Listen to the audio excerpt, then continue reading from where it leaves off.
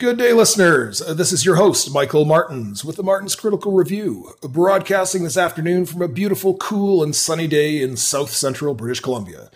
In today's program, we welcome our friend and fellow freedom fighter and conspiracy analyst, Vincent Gircys, back to the program to continue investigating the current Canadian COVID situation unfolding all around us. For those of you who have not heard the previous episodes featuring Vincent, I suggest you give episodes 48, 52, 63, and 74 a listen. Vincent is a 32-year veteran and now retired senior constable of the Ontario Police Service. And for the sake of brevity, his complete and impressive bio will be available in the show notes. Well, Vincent, welcome back to the show. Always an honor to speak with you. Thank you so much for your time today, sir. It's a pleasure to be back, as always.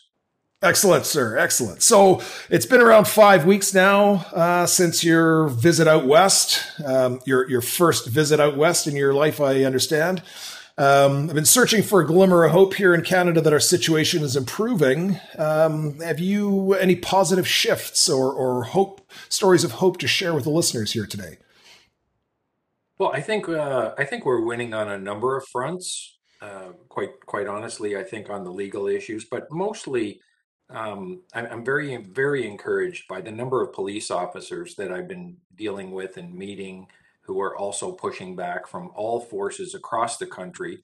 I would say in the thousands that I have connected with and reached out to, mostly as a result of these civil suits that are now being challenging these vaccine mandates from right across the country.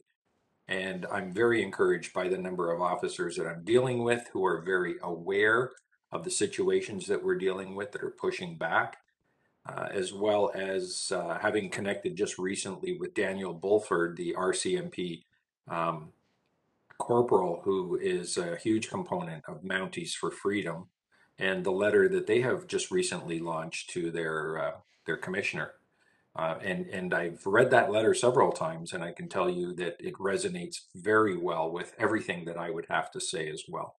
So it was very well done, and it's a very clear indication that the Mounties are now pushing back, trying to get the attention of their commissioner. I know they have the attention of their commissioner. It's just a question of whether the commissioners and or chiefs across this country would ever even choose to acknowledge this type of conversation that we're getting them to engage in.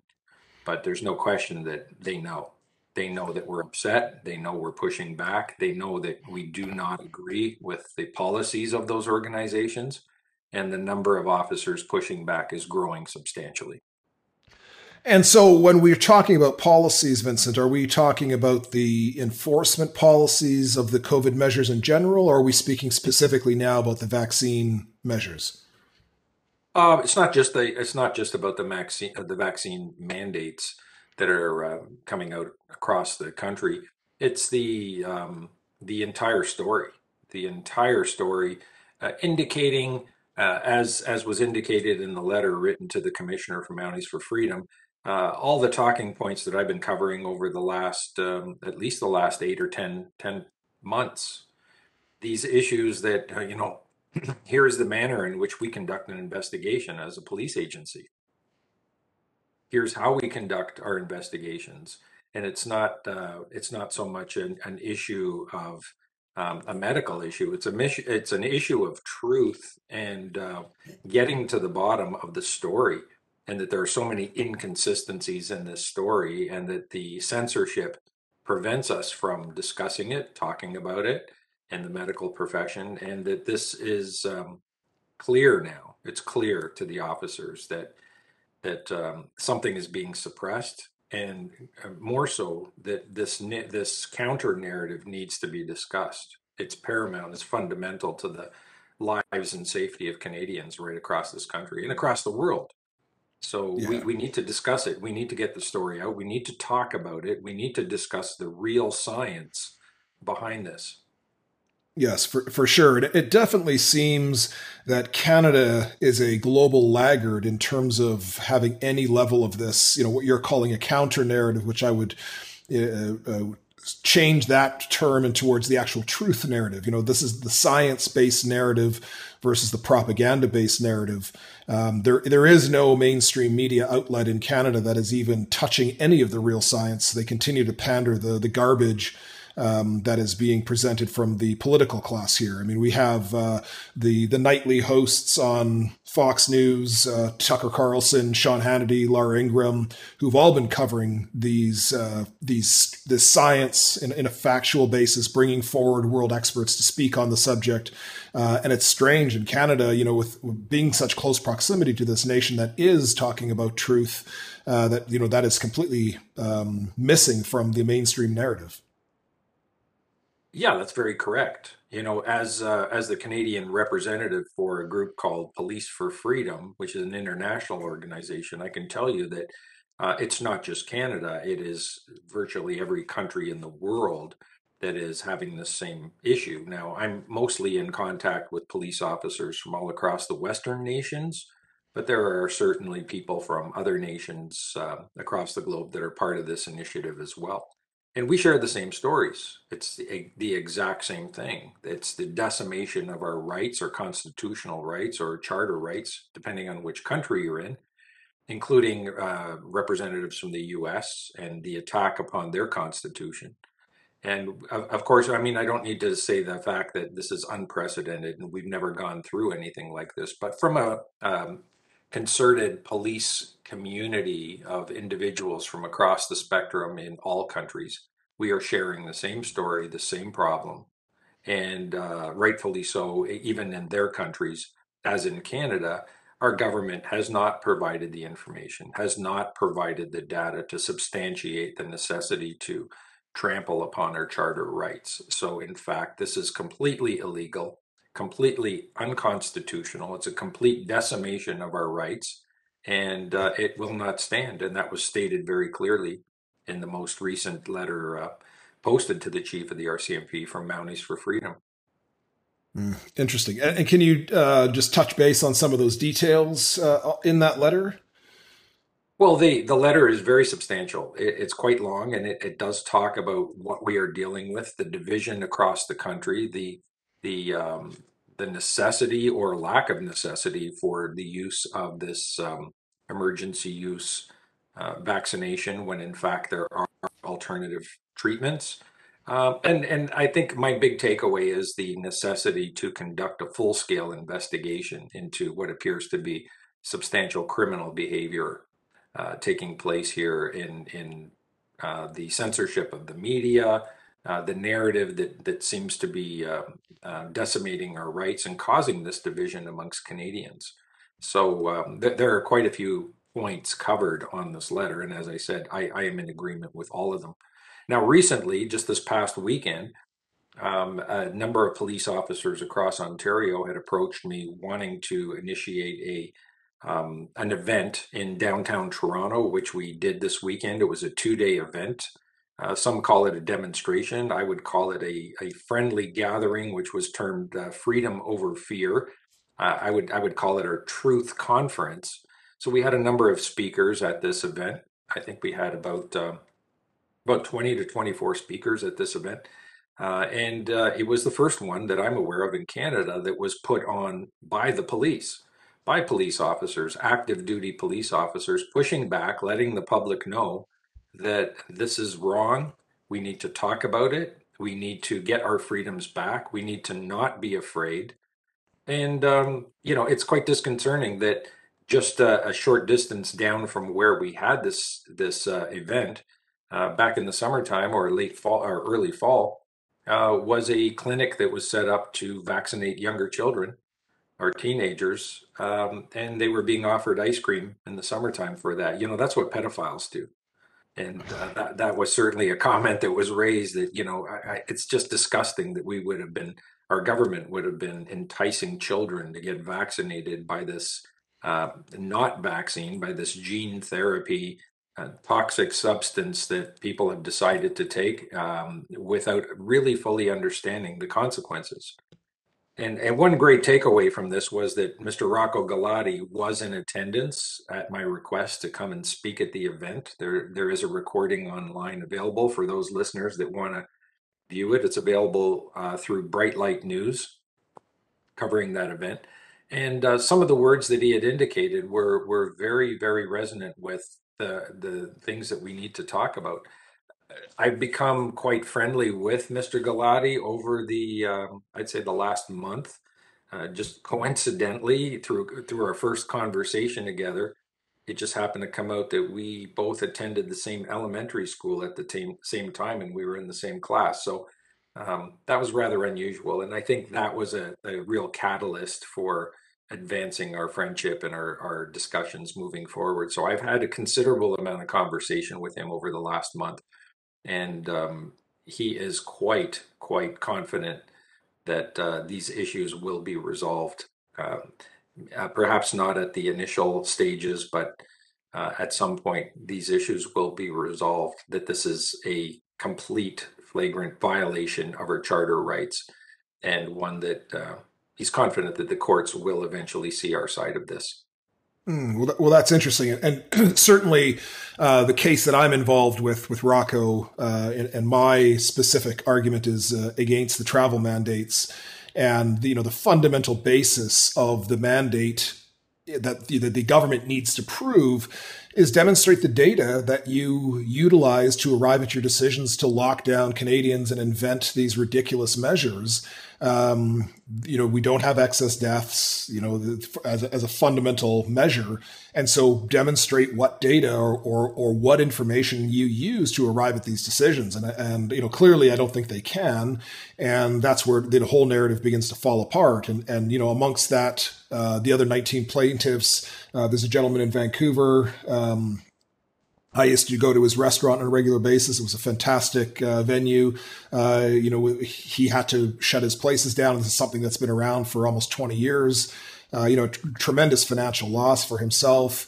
And, I'm very happy to see some level of retribution come of this. When it happens, like you say, maybe several years down the road. But I think this is a train coming down. The light at the end of the tunnel the government thinks is coming is a train headed their way. This is something, like Rocco says, they probably can't stop unless they get to a condition where perhaps they're really the goalposts are completely changed and they begin to eradicate some of our laws. I'm happy to see, or happy to hear rather, that Rocco doesn't think that we're going to get to that level. But that's definitely one of my fears, that given the fact that we've essentially been lawless in Canada since March of 2020, will the rule of law come back to play, or are these tyrants and these puppets going to continue their sort of path of destruction in Canada and continue to usurp the rule of law here? Well, we do still have components, I say components of our rule of law. It appears that just about every one of our constitutional rights has been violated at some point or other in this game over the last, at least for the last 16 months or so, Yes. ever since the mask mandates first came out. But I can tell you that what is required here, there's no question, what is required is a multi-pronged approach. We are essentially dealing with a war within this country between the people, the medical community, and the government. And we clearly see and understand the science. The science is being ignored by our government. The data is not being delivered or produced as requested by numerous people and numerous agencies, numerous times, province to province. And without even getting into the issue, which perhaps we can cover at some point, is why at least one particular province, any province within this country, hasn't at least requested an independent review or investigation on these issues. They're all operating in lockstep, of course. But so what we do is we utilize the legal system to push back, and I think taking this into a court constitutionally and fighting it, of course, we understand that's going to take a considerable amount of time. So it appears that one avenue is based on these mandates, these coercive measures, there are a number of groups, and I will say right from students going to school or workers, anybody within the workforce, and right up to police officers um, who are quite upset at these coercive measures are starting to push back utilizing the other side of the legal system, and that is the criminal courts.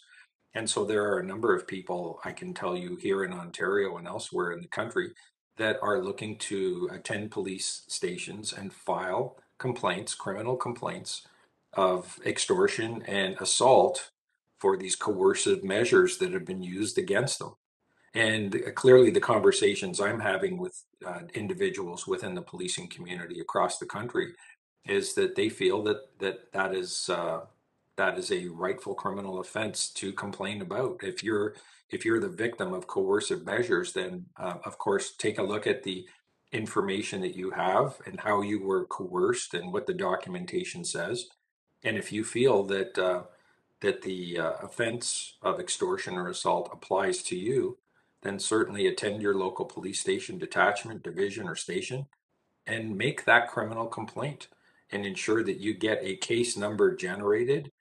And if there are multiple individuals associated to that work environment, then they can utilize the same case number and get on as an additional complainant and proceed that way. People need to know that, you can't just push people around and violate their rights. Now, I understand in Quebec and Ontario, the governments have just walked back the mandates for people in the healthcare profession, indicating that it would no longer be a requirement. But that's not stopping the hospitals from continuing down this path and just continuing with the mandates. So if depending on where you work, you feel that those measures taken against you, the way they were written up is coercive, you're certainly within your right to attend a station and make a criminal complaint. Now, there's a method to doing that, a suggested method. I don't suggest you walk into a station and start telling the officers what the crime was. I suggest that if you realize that a crime may have been committed, that you present the facts, you present the evidence that you have. And one way to do it is if you want to discuss the nature of a rape, and you say, if or let me walk that back for a second and just say, let's say it's sexual coercion. So if you're in a workforce and you say that your employer is demanding some type of sexual gratification in lieu of not terminating your employment, would that be an illegal thing? Would that be a criminal offense? And see what the officer seems to think of that. And if they say, yeah, that would definitely be extortion, you can't do that. Okay, well, it wasn't a sexual thing, but it was about getting this needle in my arm, injecting a substance, and that doesn't have any long-term data as to its effectiveness, and it's not something at all that I would ever want to put in my body for my reasons. And it's very concerning to me. But if I don't do it, I'm going to be terminated from my employment. How is that really any different? Yeah. You know, Yeah. and so I see that there is case law setting precedents on that, and I think it's very important that this is the course that people take. We do have a legal system, and if this legal system that we have, some people may not like the fact that it takes time for us to get through to the courts, but if the system stops working altogether, if our arguments or our rationalization and understanding of science is not going to be listened to, even when we present it. We have overwhelming science to present. If that's going to be ignored, then what is the alternative for people to do? When their voices aren't heard or listened to, then do we even really have democracy within our country? Sure.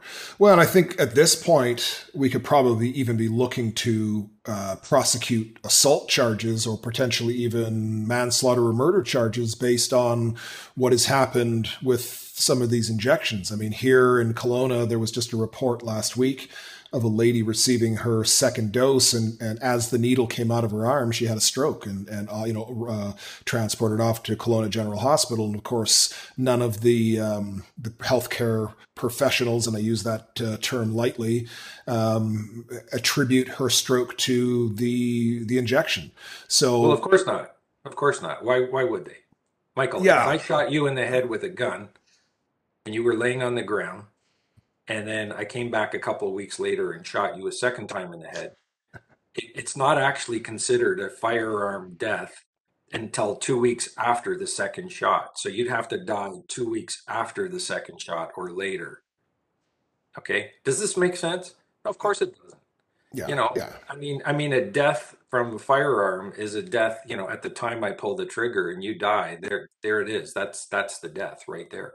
But in the What? case of a vaccine, we have a different definition. It's 2 weeks after the second injection. Yeah, This which is of course has been, completely. yeah, it's been invented.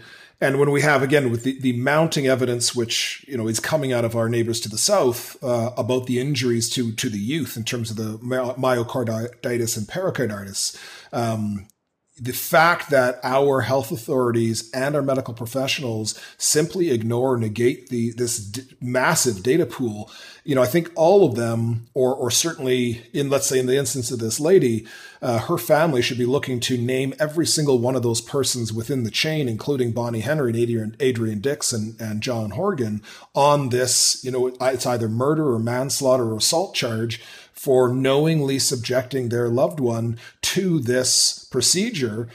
And there has to be some level of checks and balance that the government, I wouldn't say the government is there to protect the population, but certainly the government should not be in a position where it's harming the population, and that then becomes a criminal action. And if we look at the situation that we had in the late 50s with the swine flu, the media was up in arms with 12 deaths, and they shut the program down. So we do have a precedent in recent time where a similar situation has occurred, yet we're far beyond 12 deaths. I think in America now the VAERS is tipping 16 to 17,000 people with actually have died. The numbers are much more complicated to arrive at in Canada because of poor reporting. But I believe that there has to be the beginnings of some criminal actions taken here, and maybe that's our route to move past this is where people are actually held accountable. And I guess at some point, are these tyrants going to continue to push this agenda if their freedom or their lives are at stake because of their actions and their mandates and motives?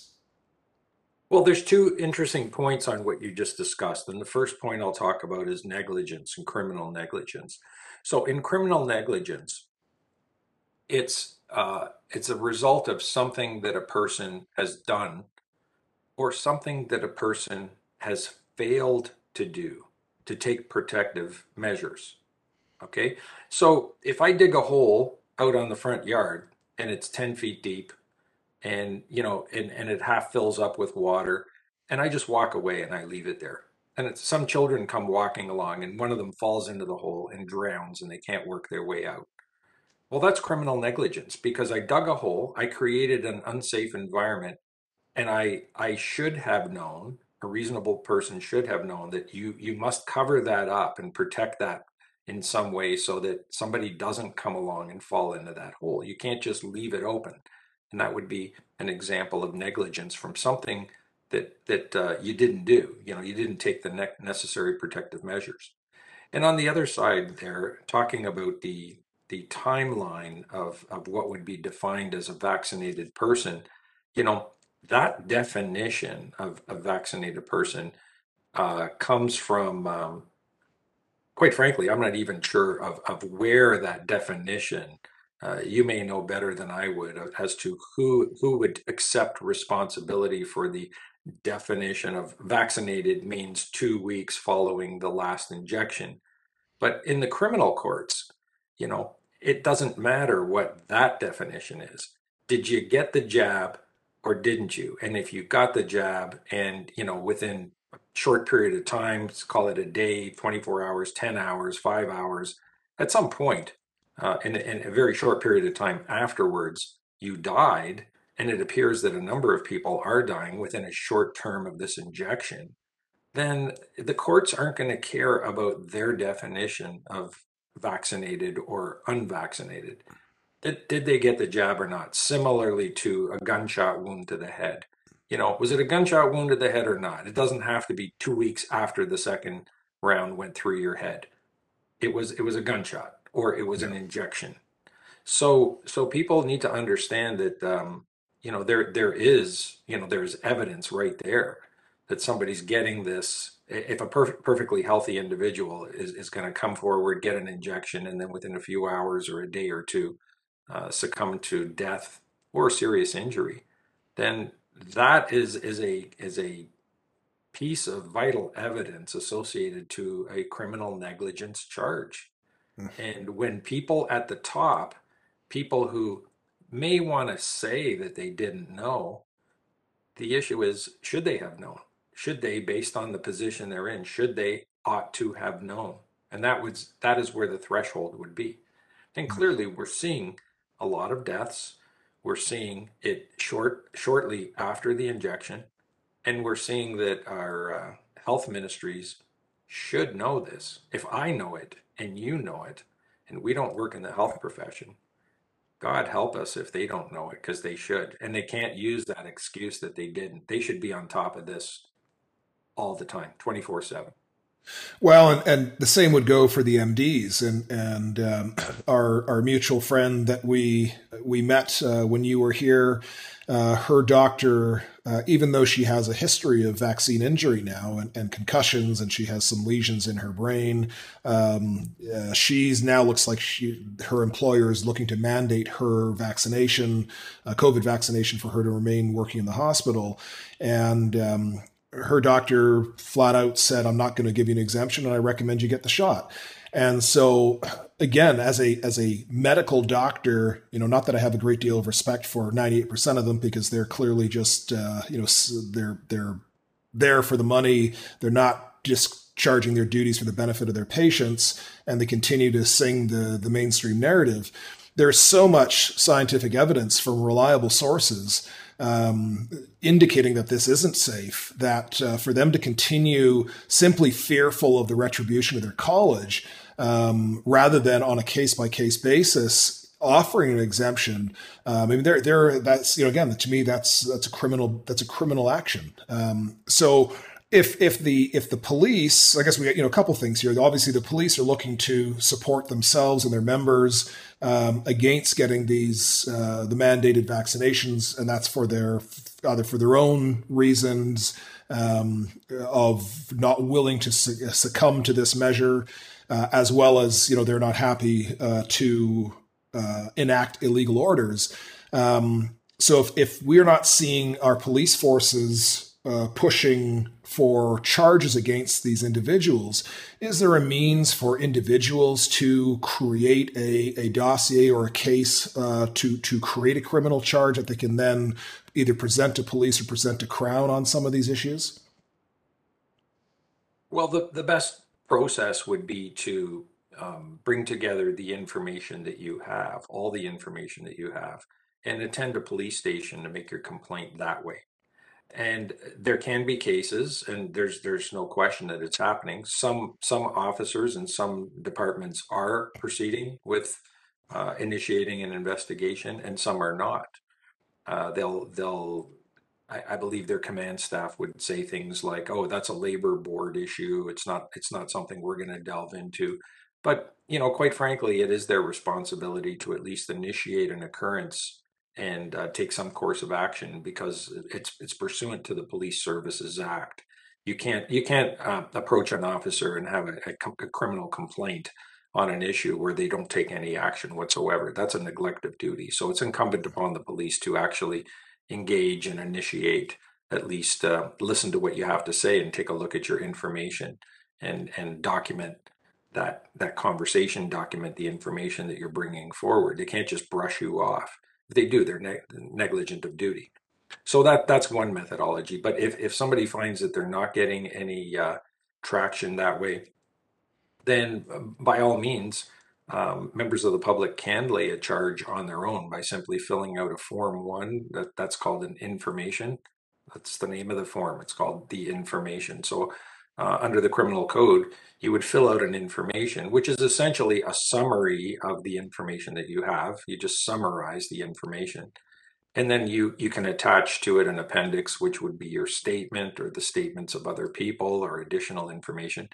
And you would walk in and see a justice of the peace and say, I believe that this coercion has led to an offense of extortion or assault, and you should look those up under the criminal code. And ultimately, you would be the judge of whether this applies or not, whether it applies to you or not. And this isn't giving legal advice. This is just indicating how the protocol of laying a charge operates. This is how you do it, and this is how the police officers do it, and civilians can do it the same. And you would walk in and see a justice of the peace, and you would present the information that you have with your all the details to a justice of the peace, who would look over what you have, and then that justice of the peace would make a decision and say, yeah, it looks like you have enough information here to proceed with, we can proceed with laying a charge against this individual for whatever this offense could be.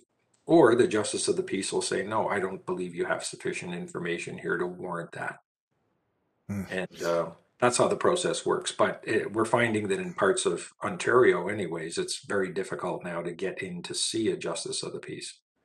Well, that's very convenient, isn't it? Otherwise, I'm sure they'd be inundated with civilians presenting charges.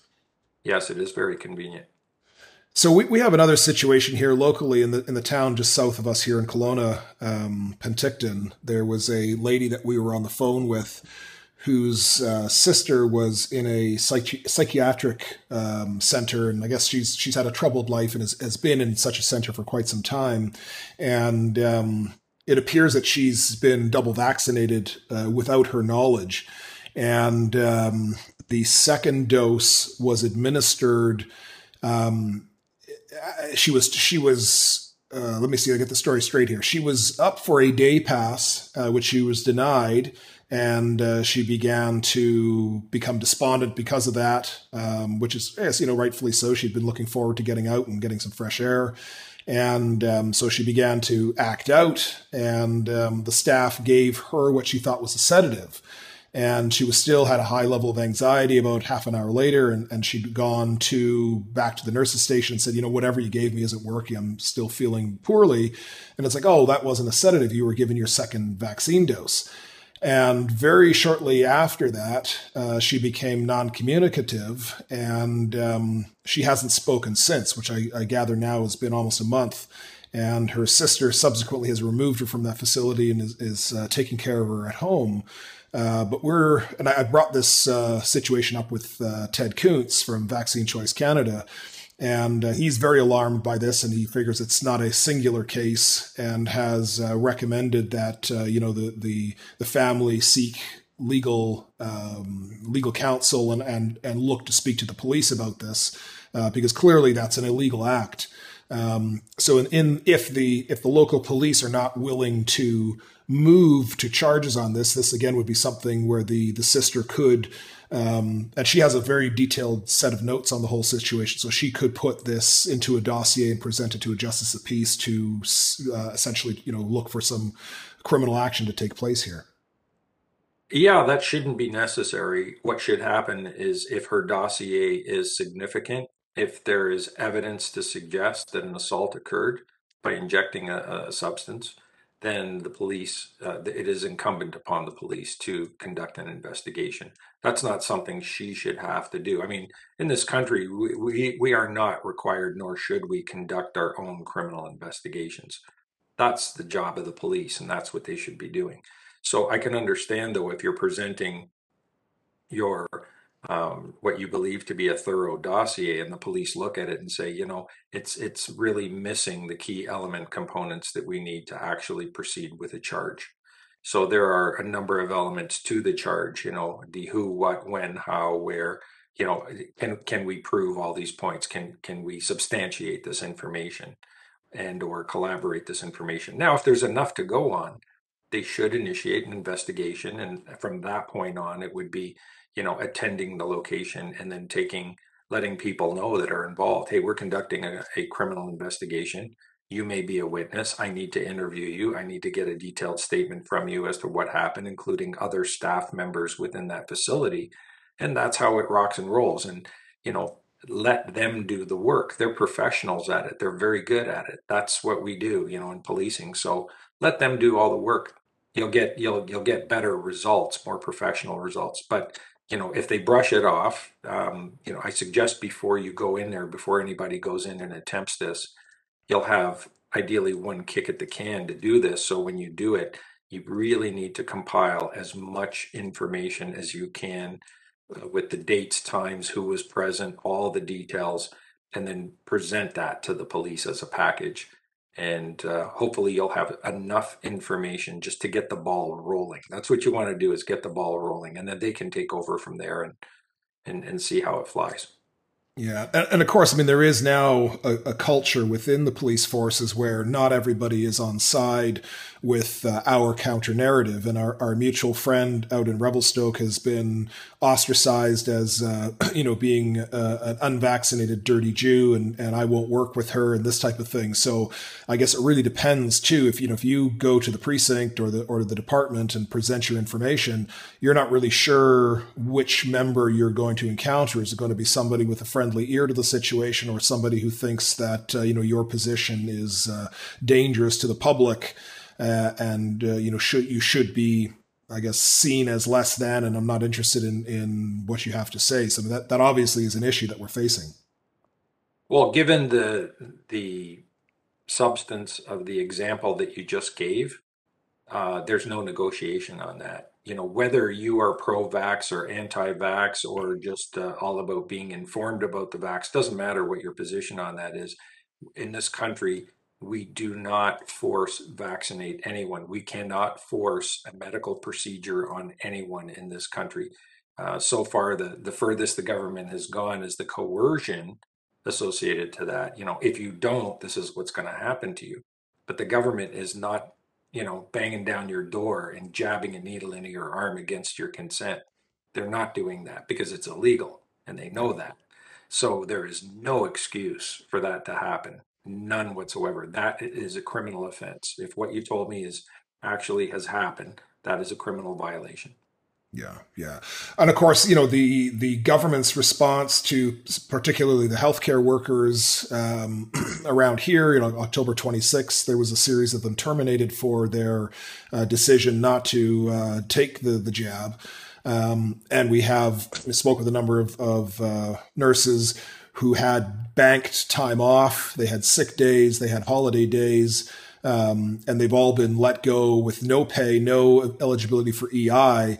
And I think that has been a bit of a sleight of hand on the part of the government as well. There, here we have these frontline healthcare workers that were hailed as heroes, mere weeks ago, and now considered to be villains and cast onto the street, minus what is owed to them, plus any sort of semblance of decency in terms of providing them with EI benefits that they may have been paying into for 20 years or longer.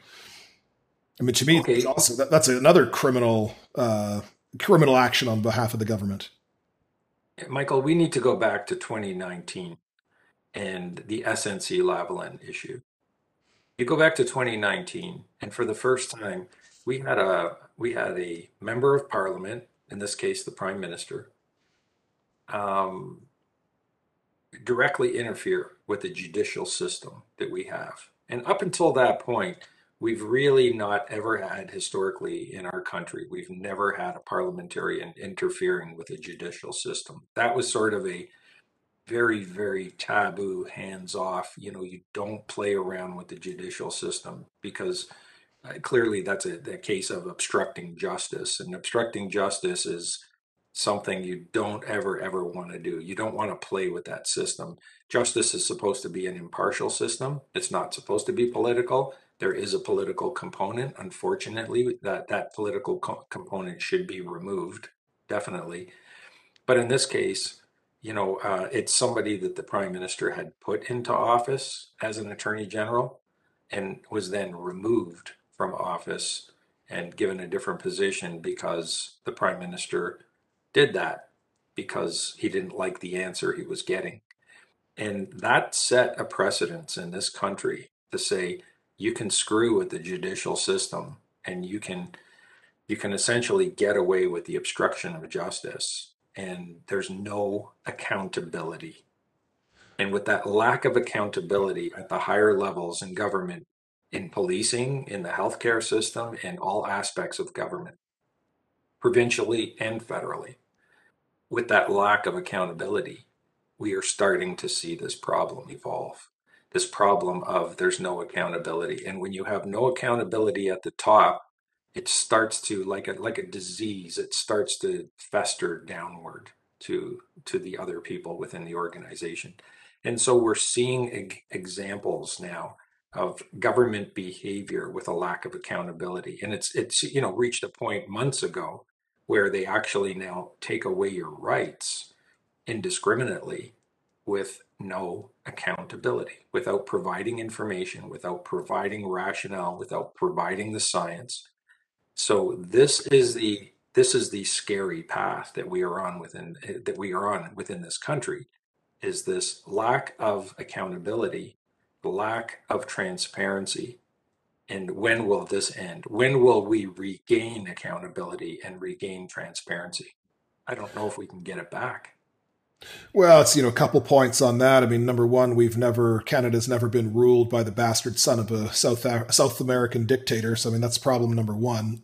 And it's interesting as well to note that this present administration was running against Harper, and Harper was criticized as running the government from the PMO and not being transparent. And I would agree wholeheartedly that this is the least transparent Canadian government we've ever seen, and that what's going on, not only are the cabinet members probably the least qualified individuals we've ever seen occupy those posts, but they're also making some of the most alarming decisions we've ever seen in Canada.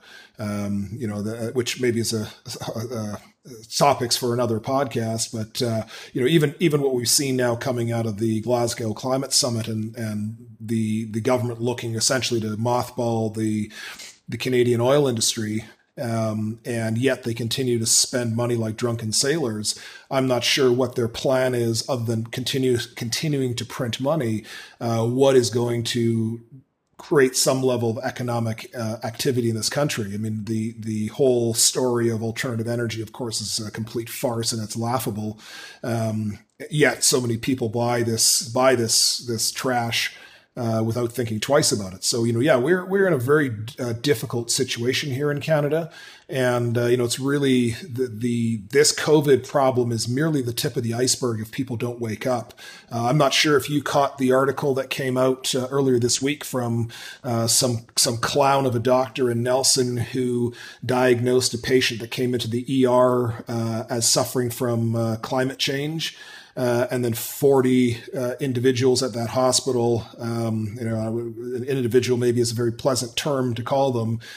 They're looking to create some kind of an organization or a writ to enact climate lockdown measures similar to COVID to prevent climate change, which of course is ludicrous and laughable. But these are also the same morons who are believing in vaccination and that ivermectin is a horse dewormer. So, we've entered into a very, very strange time here in Canada. It's a mass hypnosis of the population. And, I'm not sure what it's going to take for people to wake up. Is it going to be the beginning of the administration of this vaccination to the 5 and 12-year-olds? And Stephen Kirsch down in America, who's been an outspoken critic of the official narrative of COVID, and he's also been supporting a number of the doctors who have been, such as Peter McCullough and company, who have been working on alternative therapies. But his analysis of the data shows that the administration of that vaccine or the injection to those 5 to 12 may wind up killing 117 children for every child that it saves. So, are we entering into a period here where we're going to have to create a great deal of suffering and trauma for not only children but their parents before we wake up from this collective trance? Well, that's a whole lot to unpack. I mean, you just covered a lot of stuff, but I will definitely agree when you say that this is very strange and weird. Not really. It would be if this was evolving organically in this direction. There's no question. But this isn't an organic evolution. This is contrived. This is the same players, the same individuals the same NGOs, the same techniques, and the same tactics that have been evolving over, 30 years, at least 30 years that I'm aware of. Let's call it 40 from the beginning of the Trilateral Commission creation.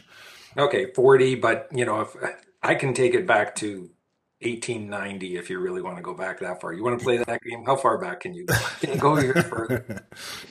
Certainly with the death of Cecil Rose, if anybody's understands tragedy and hope, and how that novel worked its way out, from the death of Cecil Rhodes and the creation of the Round Table Group and the belief in creating a one world governance, which is continuing to head in that direction. There's no question about it.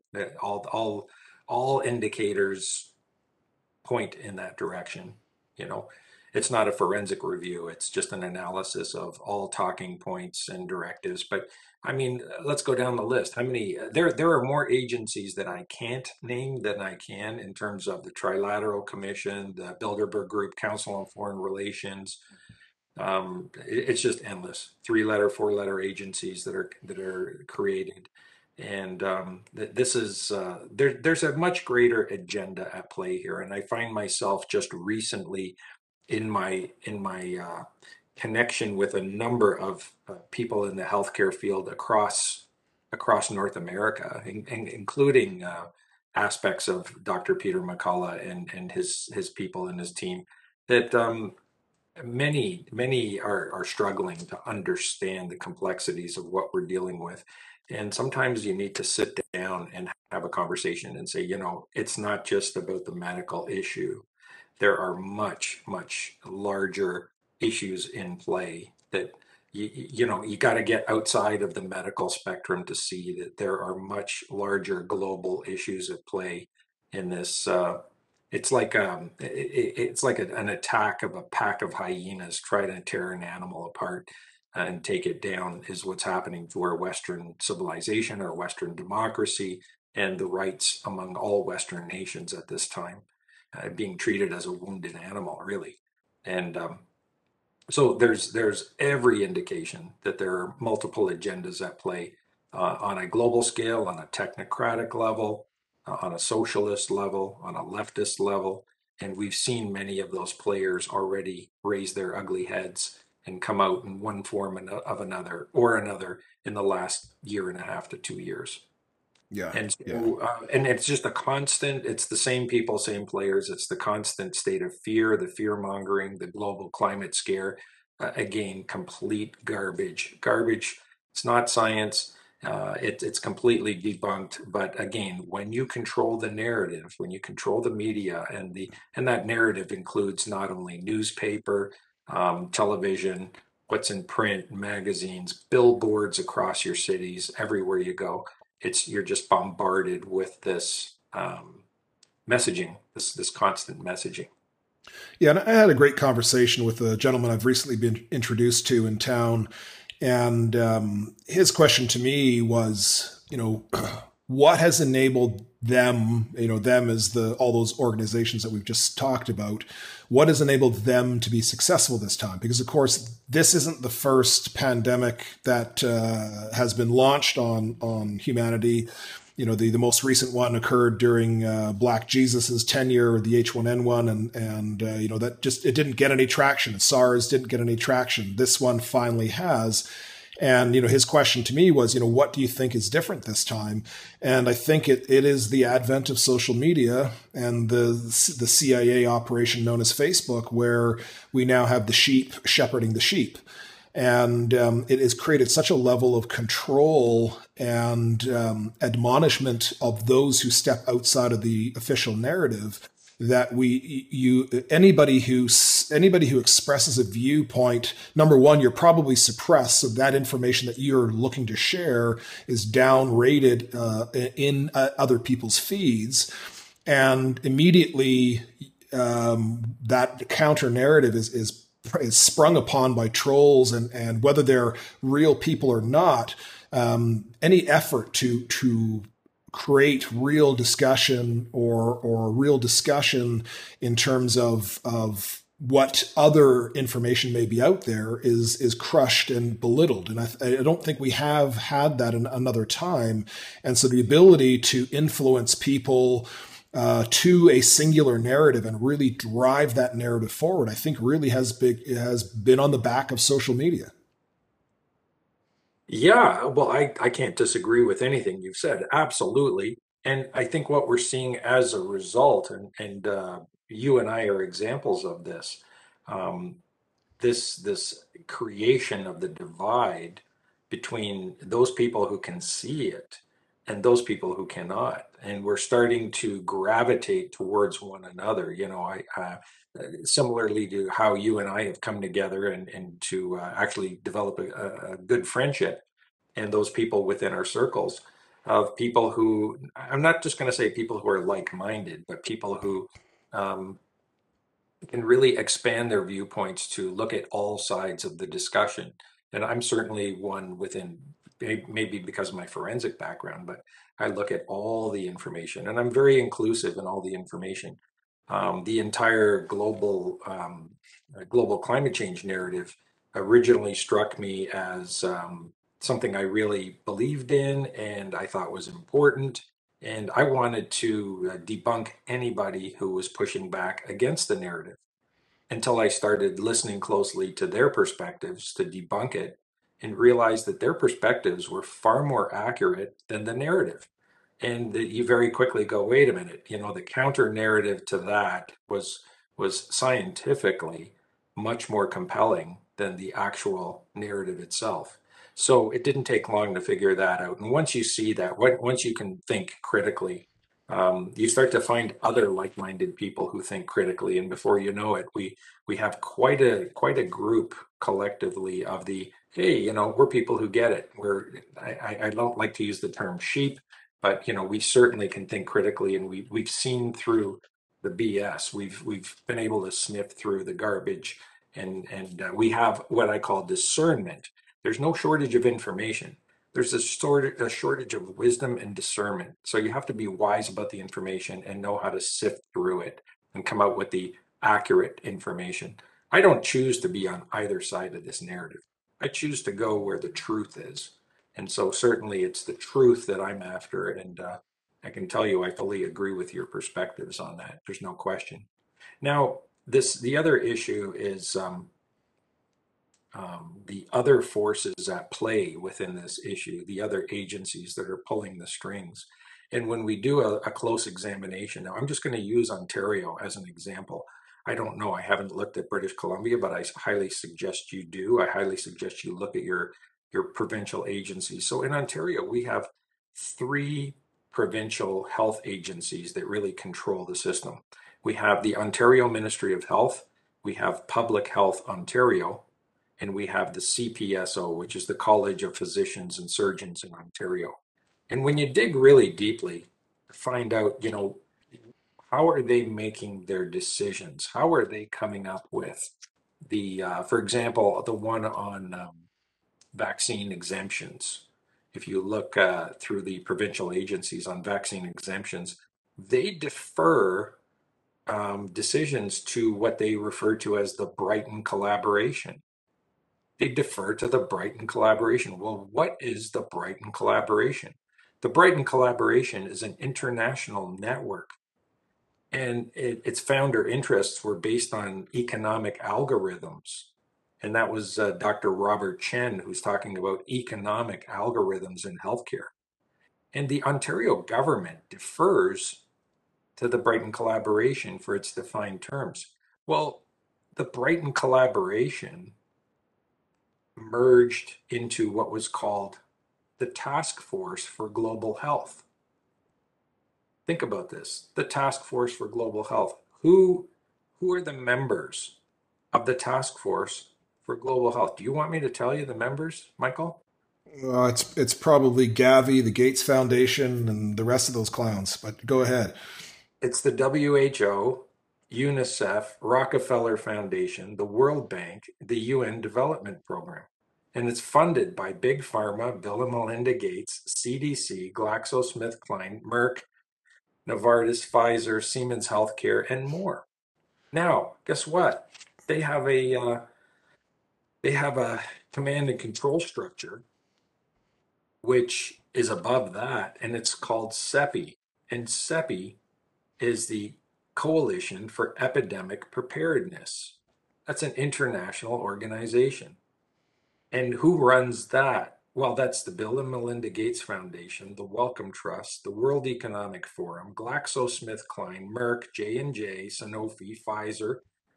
It's the who's who of the wealthiest in the world, the most powerful organizations at the top that are directing terms to our provincial health agencies. Is there a conflict of interest there? Yeah, I mean, if that's ever the fox guarding the hen house, I don't know what is. I mean, that's utterly ridiculous. I mean, that has to be the terms of a investigation in and of itself. I mean, that is clearly not objective information for the benefit of the people. That is information for the sheer benefit of shareholders of those corporations. End of story. Period.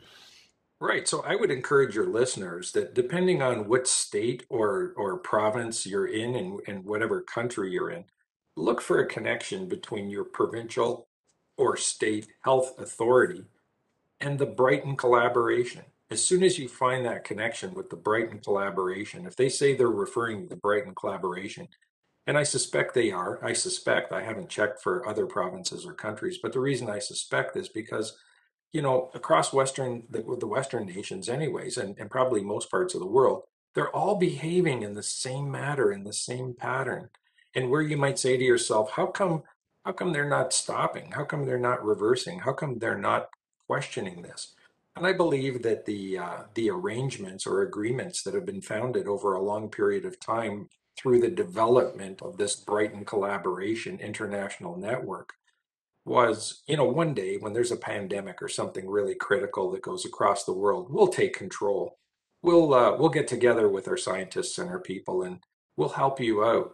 We'll make decisions for you so that you don't have to make them. We'll look after what's in the best interests of the people of this world collectively on a global scale. And so these agreements were probably struck some years ago, and now they have the hands off. Well, we've agreed to let them make the decisions. Let them make the decisions. We're not making it, they are. What kind of a system of governance is that for your people? This is incredible. Yeah, yeah. I mean, that's it's shocking, Vincent, but it isn't. And as we sort of chatted briefly before we got on air today, at the most simplest level of what's going on, this is the pharmaceutical cartels exploiting the rest of the world for their own profits, and it dials back to the Bush era where the world was run for Saudi Aramco and the Bush family's benefit, and Halliburton, where certainly in when Dick Cheney was vice president, we really know who was running the country, and although he had stepped down as CEO from Halliburton, he was still calling the shots. And the everything that was being done in that administration was for the benefit of the oil cartel, which included those families. And of course, that ended in global bankruptcy in '08. And now somehow the ruling group has become the pharmaceutical cartel, maybe with a little less important puppet at the top in terms of Biden. I mean, he just sort of seems to be having a nap, more than anything. I don't think anyone could argue that he's calling the shots.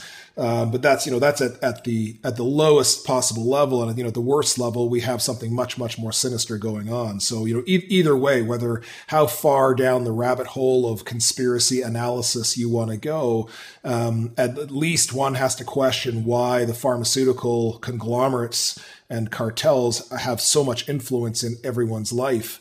Even if you don't want to go one step below that and or deeper into that and figure out what's going on. I mean, and this is just yet another example or more evidence towards the reason why people should be alarmed and questioning what's going on here. Well, you make mention to Biden, but please give equal time to Justin Trudeau, Macron, Boris, all of them, all of them. Can you name me a leader in the Western world that has integrity, wisdom, discernment, is a true leader. Well, I would Not one of them. no, but I would argue that they are 100% all young global leader graduates under Klaus Schwab. And in my recent interview with Dr. Lorraine Day, she indicated, as a question, who is this guy? She said, well, he's a Rothschild. His mother was a Rothschild. Now it all makes sense because who is this weird? I mean, he's a very weird Bond villain type character who has appeared on the scene more recently, although he created the World Economic Forum when he was 33 back in the 70s. And, a strange thing for someone at 33 years of age to come up with this, global takeover plot. Well, he is a Rothschild, and well, that now it all makes sense. Where he fits into this equation, and of course, as you say, all these global leaders: Angela Merkel, Boris Johnson, Jacinda, and I forget her last name in New Zealand, who's just an utter tyrant in that country. Francois Macron, Justin Trudeau, Jaghead Singh, or they're all Christina Freeland. They're all young global leader graduates, and so they are. It's not that they're not good leaders as we would see them to be, but they're wonderful little sycophant puppets for their master Klaus. And, we all should be very, very concerned about the fact that this gentleman has such ubiquitous control over the world's governments. Can't argue with that. And it's Well, it's shocking. correct. Yes. It's Yes. shocking. So, one thing recently that this week here did give me some hope moving forward is the fact that the Fifth Circuit Appeal Court struck down bullshit Biden's vaccine mandate, federal mandate, saying it's unconstitutional and illegal. So we do know that the Constitution of America is still in place, and that the courts down there at least are still willing to stand up for the American citizenry. We have yet to see a decision like that come out of Canada. In your opinion, do we have a court system that isn't yet so corrupted that it will vote against its masters? I believe that we do, and I've put that exact question to Rocco Galati when I spoke to him, and he has every bit of confidence in the Supreme Court. He certainly does, and we had an extensive conversation really on the issues of the court and with reference to how the system really operates, because that's my concern. How does it really operate, and how much corruption is there within the courts, and can you actually make it through from beginning to end and get a win? Well, clearly there appears to be more influence and pressure on the first stages of the cases, when they're initially up, whether it's the assignment of which judge gets the case and other issues that come into play. But then there's the appeals process, and then there's finally the Supreme Court. And I had said this all along, there are a lot of people that are leaving the country right now.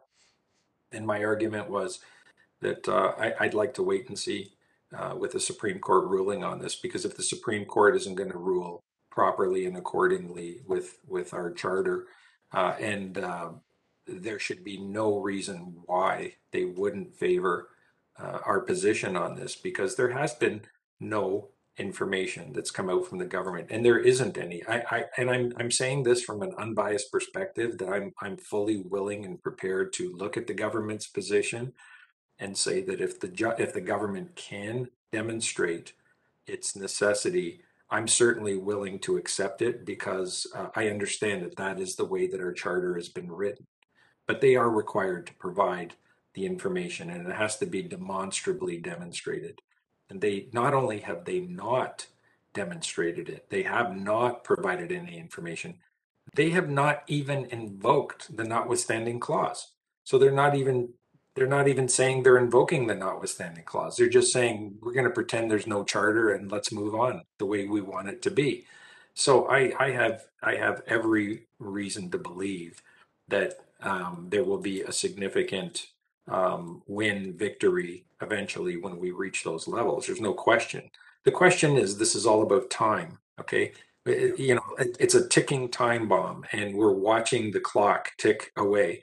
How much time do these people who have had their positions terminated from employment, how much time do they have? How much time can they get through before they run out financially before their lives are demonstrated.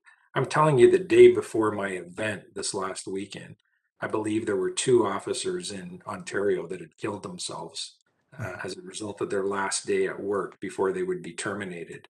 And we're going to start seeing these suicides increase. And that's an extremely devastating thing. You have people who are going to be put out of work who have nowhere to turn financially, and now we have the issue of young children being vaccinated and mandates for that program to roll out. So I see those as the two most grave issues that we're facing before us right now, the two most emergent issues that we have to deal with. And these are the issues we need to push back on.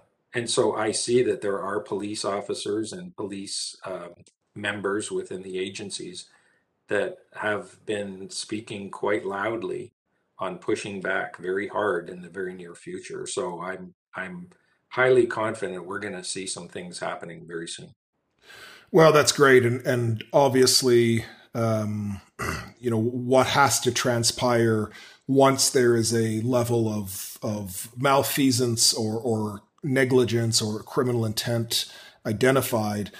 All of these people in positions of power need to be held accountable. They need to go through a trial process, and whether we elect to keep them around in jail, I think is possibly something that is a waste of taxpayers' money, and they should probably just be swinging from trees with buzzards picking at their entrails, which may send the globalists a solid message that your agents and operatives are not welcome in Canada, and this is the fate that they will receive should you try something like this again. Because if the likes of Mr. Dressup and his and the rest of his clowns there are simply able to brush off this and think that they're either just going to step down from their positions and walk away from this, that cannot happen. All of these people who've perpetrated this crime against Canadians and humanity, they have to be held accountable. And I was just following orders is not going to be an acceptable answer to from any of them. Yeah, absolutely. So I encourage all of your listeners to, regardless of what country you live in, to prepare documentation, to prepare your letters with supporting documentation, to prepare a very vital package. And it's not very hard to put together a documented package of all the information that we're talking about, all the relative medical information.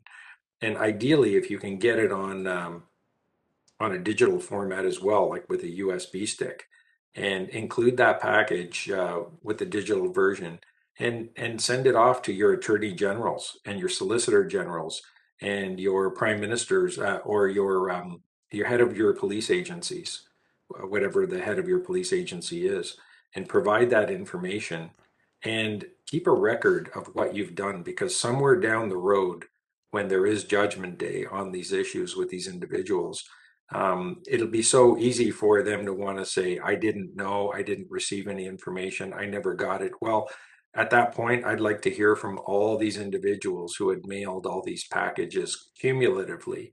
How many hundreds or thousands of letters and packages and data sets went to these individuals?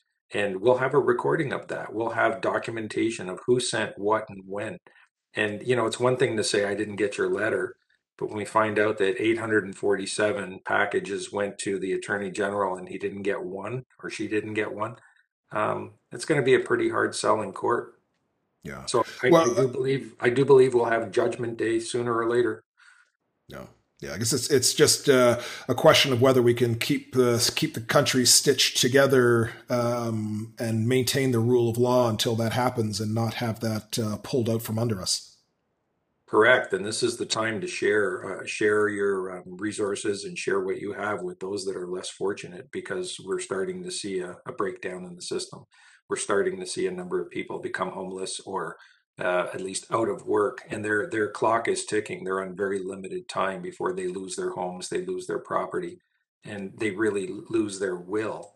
And mental health right now is the most critical thing to maintain. It's so important to do those mental health push-ups right now to keep yourself from falling into despair, because once you do, it's very, very difficult to get out of that hole. Yeah. I mean, I think the only benefit there perhaps is some desperate individual lashes out against some of these leaders, and that becomes copycatted across the nation, and maybe there's a bit of a grassroots rebellion against what's going on. The apathy at some point has to stop, and maybe it takes someone going postal to bring everybody else to the front to defend Canada from the tyrants here. Well, so far, none of that has happened, and I really, really hope, I really pray that we don't get to that point. But if it does, it would just be history repeating itself again, because it has happened in the past, and that's how revolutions begin, and that's how empires fall, and that's how leadership changes, and we certainly do need a change. I pray for peace and hope it doesn't come to that and that we can resolve this before that happens. But ultimately, if it doesn't get resolved, that is most likely the way things end up.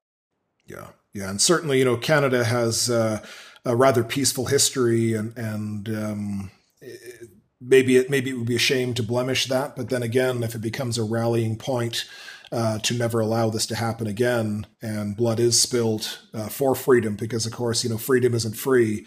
And nothing makes me more angry than seeing the folks handing out the poppies wearing a mask. And if those fallen soldiers would see the absolute travesty that our society has become, I'm sure that they'd be turning in their graves. I mean, that's just it's abhorrent to see that kind of thing. And I've also heard stories now locally here of people being thrown out of the legions for not being vaccinated and so forth. And, there wasn't a single member of the armed forces that died to allow this level of tyranny to transpire in our present day society. So that, those people need to be looking at themselves in the mirror and slapping themselves in the face and asking themselves what the hell they're doing.